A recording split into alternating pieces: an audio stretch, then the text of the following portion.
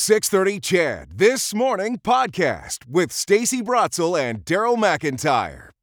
You may have remembered in the news last week, Alberta radiologists asking for mandatory breast cancer screening age to drop from 50 to 40. It's already last fall or so in Ontario, they said we're dropping the age, even though the Canadian age for mandatory screening is 50. But Ontario is going their own way, just like Fleetwood Mac, and they're going to change things to 40, and it could be life-changing. For me, I just turned 50, but I've had mammograms and ultrasounds for the last decade or so because I have a history of breast cancer in my family. So I've had the opportunity to get screened, and so far so good. I've just had a cyst that shrunk, so obviously that wasn't a tumor, but they were a little concerned because women with dense breasts, they face a considerably higher risk of getting breast cancer, as I do, than other women. But women are getting diagnosed younger and younger. And we did hear a little bit earlier of a Calgary woman who was diagnosed at 46, and now it's terminal because she didn't have those regular screenings. And so one person who's calling for that, she joins us in studio. Sorry, Daryl, I didn't let you jump in very much there. Keep on going. Let's face it. There are women in our lives, but you guys live through this. And yes, there is men's breast cancer, blah, blah, but it's mostly in your area. So you go ahead and I'll jump in where I can. Okay, Kristen Raworth diagnosed just a couple of months ago with aggressive breast cancer at 42 years old. That must have been just a shock. Yeah, it was. I mean, I was in the beginning of December. You took a shower, and as one does, and I self-check in the shower, something I've always done, and I felt something. And at first, you kind of think to yourself, like, "There's no way. Like, I don't have a family history of cancer. I'm only 41 years old. Like, this is in my head. It's in my head. It's in my head." So I kind of put it off for like a couple days, and then I felt it again, and it was still there. And I was like, I'm going to go see my family doctor. So I went, which I am very fortunate to have a family doctor. And I went to my family doctor, and he told me he didn't think it was anything. And I said, I would still really like to have a mammogram. And he said, well, you don't have any, family history. And I said, I would still really appreciate having a mammogram. And so he referred me to have the mammogram. And I had my mammogram on December 21st.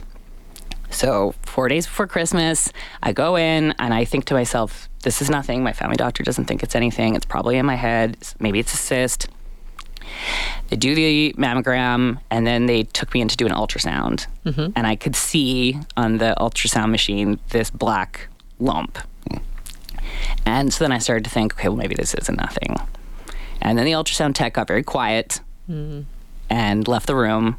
And the doctor came in, and you know when a doctor's about to give you bad news. I've never seen a doctor come in to a screening. Yeah, and you know that that's not a good sign. Nope. And then they put their hands together and they give you that look, and he just said, "I'm sorry to tell you, but it's cancer." Were they able to tell you how severe, how major, or anything like that? Not at that time. So basically what happened immediately after that is I was referred to get a biopsy. So I had my biopsy on December 28th. So, I mean, it was really kind of not a very fun Christmas to have that in the back of your head of like, this is probably what's going on with me. And I got the biopsy on December 28th. I turned 42 on January 2nd. And on January 4th at 8:30 in the morning, my family doctor called me and told me for sure that it was cancer. Yeah. And then they give you a follow-up to the surgeon, which is when you get the more information around the stage and the grade, which is different, which I've learned, which I did not know, because I knew nothing about this. It wasn't something that was really on my radar. So I am stage 1, but the grade of the cancer, they go from 1 to 3. Grade 1 is basically cancer's there, but it's super lazy and isn't doing anything. Grade 3 is highly overachieving cancer. And given my overachiever status, it makes sense that it would be grade 3 for me, which it is. And then I also have what's called the HER2 protein. Only 2 out of 10 breast cancer patients have that protein within their cancer cells, and I do.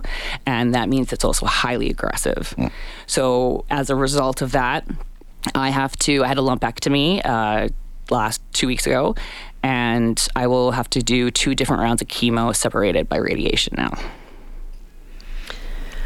How big was this lump that you found? Mammogram didn't find this. You found it. Yeah. It was. How big was it? I think they said it was 10 centimeters, if I remember correctly. Okay. So it wasn't that big, but it's very noticeable. You can tell when something feels hard in your body. And that was what was so weird. And then I felt it again, and you feel it again. And because at first in your head, and I think if I would give anybody any advice listening to this, like listen to that voice in your head, because it's so easy. The doctor's like, it's good, it's good, and you're like, well, he says it's good. So it's so easy to leave that office and then maybe have some regrets, going, oh, maybe I should have pushed that a little bit more. Yeah. No, but he said it was good. Yeah, and you didn't. No, you knew. Yeah. Well, let me ask, because Stacey had mentioned, because of the family history, had the opportunity to get mammogram testing. You sounds like you had to fight for it. And from what you've had with any of the conversations you've had, is it then covered, or does it become an elective test? Is it something you have to fight for? Is it hard to get it when you've talked to other people? So in Alberta, you can self-refer from 45 on. I don't know how the costing situation works for that, but so you could go in yourself if you wanted to after 45. But it is obviously significantly easier to go through a doctor. Yeah. Everyone I've talked to, everyone has a different story. Everyone has different versions. But a lot of women who are getting diagnosed now don't have a family history. So if you don't have a family history and then you don't self-check, the doctor's not going to just suggest it to you. And that's one of the biggest things that I'm taking away from this. And I mean, I learned this previously because my stepmother was significantly ill before she passed away with Parkinson's. And for a long time, she was misdiagnosed, underdiagnosed. People didn't know. And we had to fight and advocate for her really hard to get what she needed and what she wanted. And that taught me kind of how important that is to really fight for what you need and what you want. And everyone I talk to, this is just the beginning of that fight, because a lot of the process going forward is really listening to yourself and advocating for yourself with the doctors and with what you need. We got this text message. Sorry, Daryl. No, go ahead. We got this text message saying screening for breast cancer should start at 30 or 35. My niece just died 1 month ago from the devastating effects of breast cancer, and she was just 40. She leaves behind a husband and 2 young kids. Very gut-wrenching. Yeah. You must hear a lot of these stories. You posted that you were coming on to talk about this on Twitter, and there were so many people who responded saying, this happened to me. This happened to somebody I loved. It was too late for me.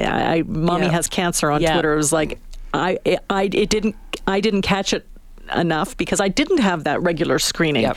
You're hearing a lot from women? Yeah, absolutely. I hear from women all of the time, and Mommy has cancer, and I have come quite tight on Twitter as a result of this. And I mean, the reality is for me, if I hadn't caught it myself, by the time I would have qualified for a mammogram, it would have been stage 3, stage 4. I would probably be in the exact same position that she is in because of the aggressive nature of the cancer. It would have been 8 years from now. Yep.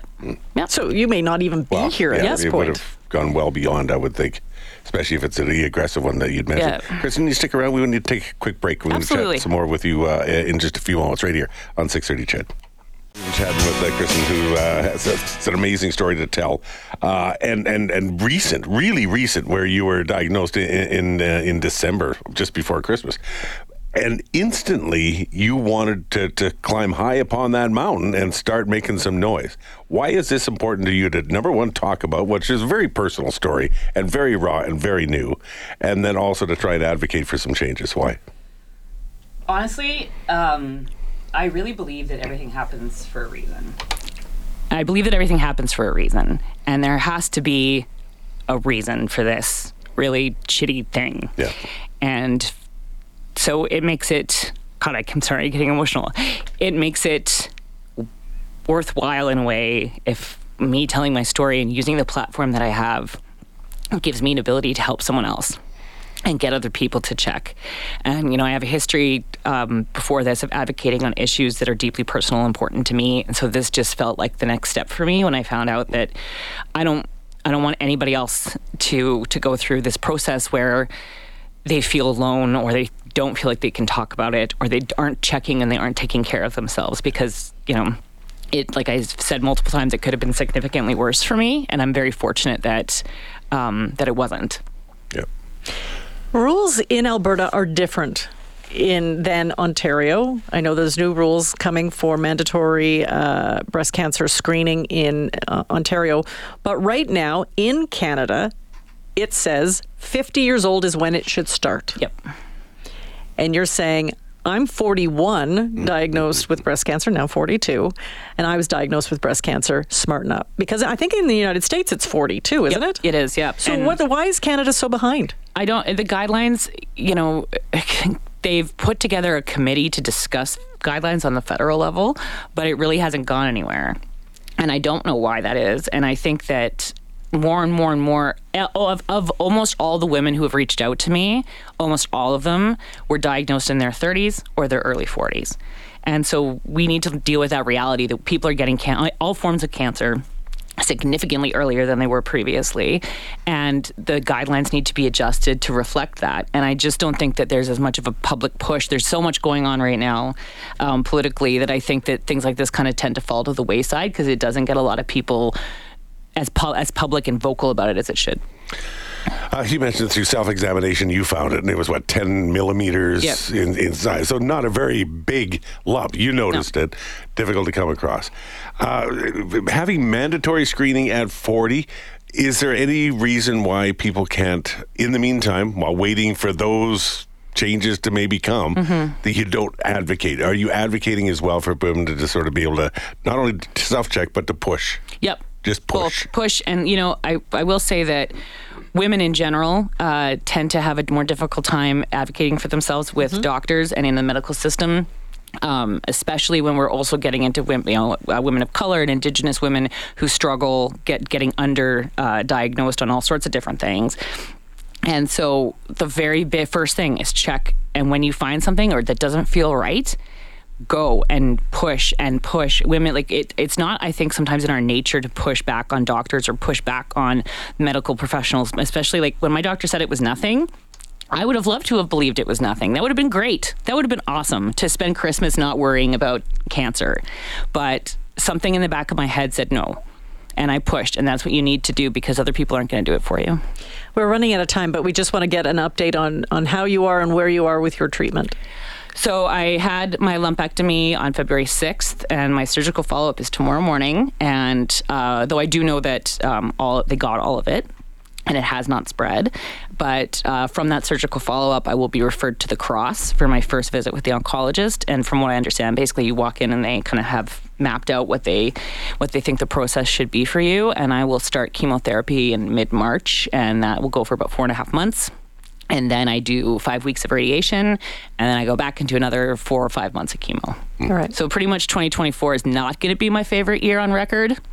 But you I will already come have out plans of it. to celebrate. You're going traveling. You're getting a tattoo. I have a whole vision board of things I'm going to do when this is over, and I'm cancer free. Okay, 2024 is your year to beat the hell out of it. Exactly. Okay? Yeah. Yeah. And of course, you'll be I guess diarying it for us along the way on your social media accounts. I will be oversharing the heck out of this experience on the internet. Thanks so much, Kristen, Thank for you sharing guys. today. Kristen Raworth, battling breast cancer, 42 years old, looking for changes here in Alberta and right across the country for mandatory screening.